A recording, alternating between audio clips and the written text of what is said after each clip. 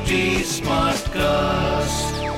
You are listening to a Live Mint production brought to you by HT Smartcast.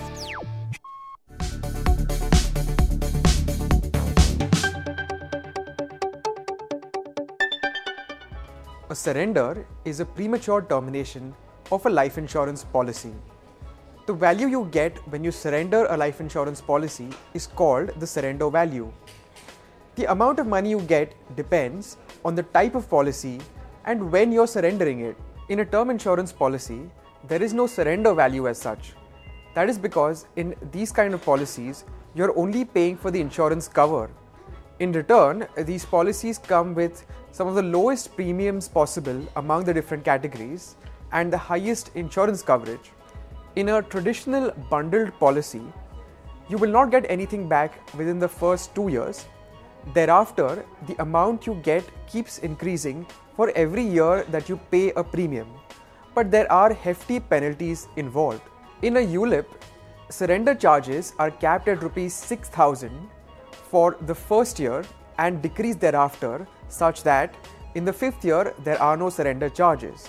However, if you surrender your policy before 5 years, the money is just transferred to a discontinued policies fund and you're not able to access it until the 5 years get completed. How about tax? If the life cover is more than 10 times the annual premium, then the surrender value is exempt from tax under section 1010D. However, if it is less than this multiple, the surrender value becomes fully taxable. Under section 80C, if you have completed more than 5 years in case of a ULIP or more than 2 years in case of a single premium policy or any other kind of policy, then your section 80C deduction stands even in case of premature surrender. However, if you surrender it before these time frames, then your section 80C deduction will get reversed. In addition, for the section 80C deduction to stand, the sum assured must be more than 10 times the annual premium. Should you surrender?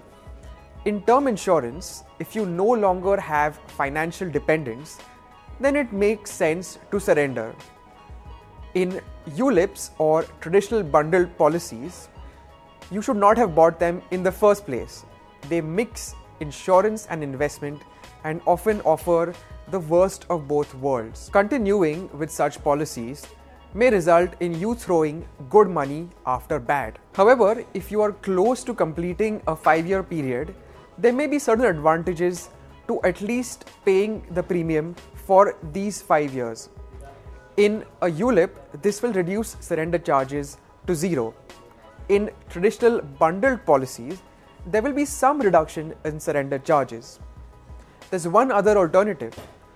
After 5 years, you may be able to convert a traditional bundled policy to what is known as a paid-up policy. In this case, you don't surrender it and therefore you don't get your money back right away. Instead, you stop paying premiums and you get your money at the time of maturity. In return, your life cover is reduced by a proportionate amount.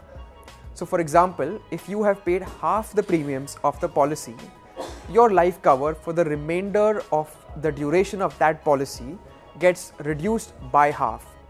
In addition, waiting for 2 years or 5 years, depending on the type of policy, will allow your section 80C deduction, if you have claimed it, to stand. This was a Live Mint production brought to you by HT Smartcast. HT Smartcast.